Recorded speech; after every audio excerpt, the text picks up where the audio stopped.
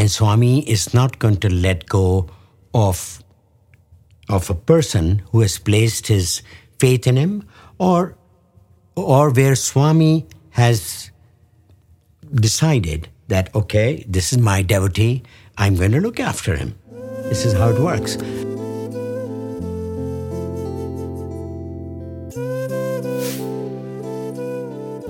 In those early years of knowing Swami, you once came and told Swami you want to stay in Padma, you don't want to go back. Yes, I came with that intention. And it was a romantic idea in my head.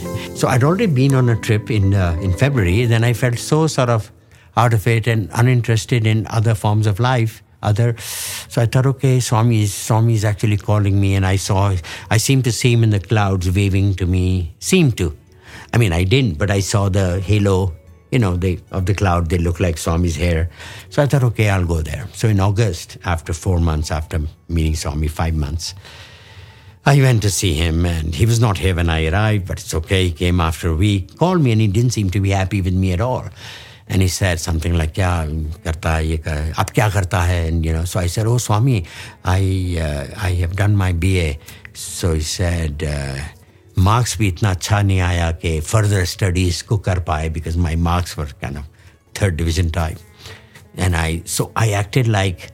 So I'd not actually told him. I had this notion in my head, but when he was so sort of severe with me a bit, a little unhappy he seemed. So I said, "Yes, Swami, I came to ask you what I should do."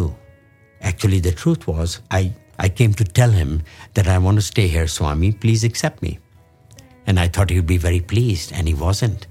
So I didn't say that, I just said that. So he said, kuch service karo for a year or so, and then some business or whatever. He didn't seem to be very interested. So he said it like that, a bit dismissively. And I was so shaken already, like, what's going on here? And my whole edifice of living here, it came down. And I left after 3, 4, 5 days. So I thought he would embrace me like Sri Ramakrishna embraced Vivekananda. My great devotee has come. He was not interested.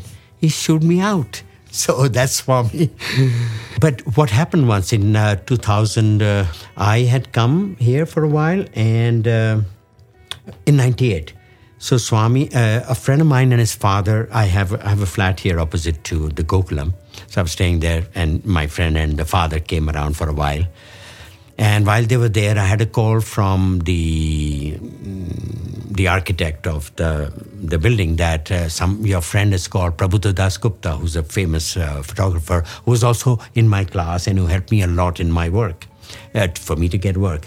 He is called, so I called him back, and he said, "I'm doing this like a campaign for Ray-Ban dark glasses, the sunglasses, and I'd like you to come. There are 3 other men, and, we'd like to have you." So I said, I've just arrived. I've just been here a week. And so I thought in my head, Swami would not be very happy to see me go. He'll think, Nassar is going, I'm one of his nice devotees, and he would like me to stay. I said, "I'm not coming. You go ahead." And, So he called again after a day or two, and he said, "Yeah, come on, man. It's only just this and whatever. And they'll even pay for your airfare." Because I used to go by train normally and whatever. So I thought, okay, and should I go? Then I had a thought like, should I go? Should I not? How do I find out that Swami will not, would be happier if I go or happier I stay? How do I find out?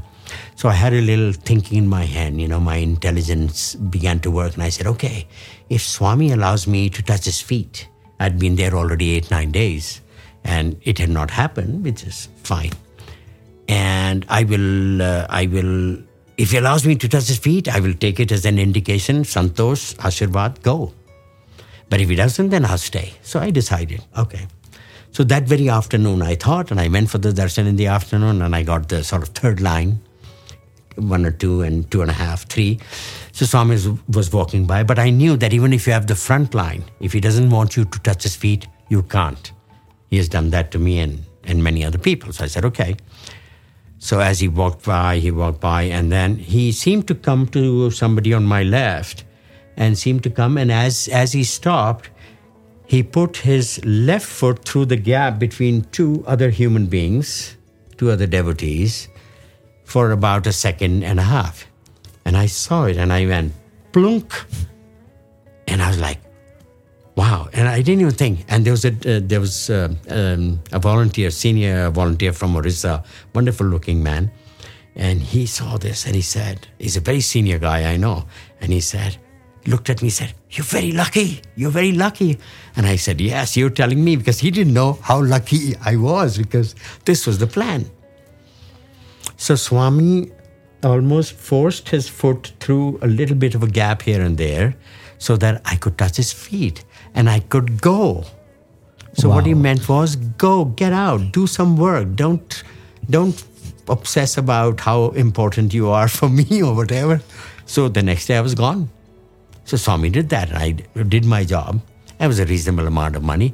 But that's Swami. Swami plays these incredible, beautiful leelas, he does with you. And they just leave you. And I've heard so many. That is the interesting part. I'm not the only one. In fact, when I hear from other people, it is like amazing the things I hear. Nothing compared to me. And I don't want to compare it. But for example, my friend from my school, he was cured by Swami. So I don't know. I haven't told you this right now, that his mother had been to every allopathic, homeopathic, Ayurvedic doctor, soothsayer, hakim, you name it. And his health was failing. His kidneys had failed. There's a perforation in the filters of the kidney, something. So he was in a very bad way. So Swami was the last person his mother went to see in Whitefield in 1971. And he's in my class, so I know the story to be true. And he was very sick in 1971 and 71. So Swami apparently called them for the interview, the mother and the son, and he was bloated and swelling, and he was only about 13 or something. And he gave them the vibhuti and said he'll be fine, and don't worry. And he also told the hostel warden to give that boy, my friend, food from the hostel, which is with ghee and salt and everything was there, which he was not allowed to have. The doctors had said, do not touch ghee or salt.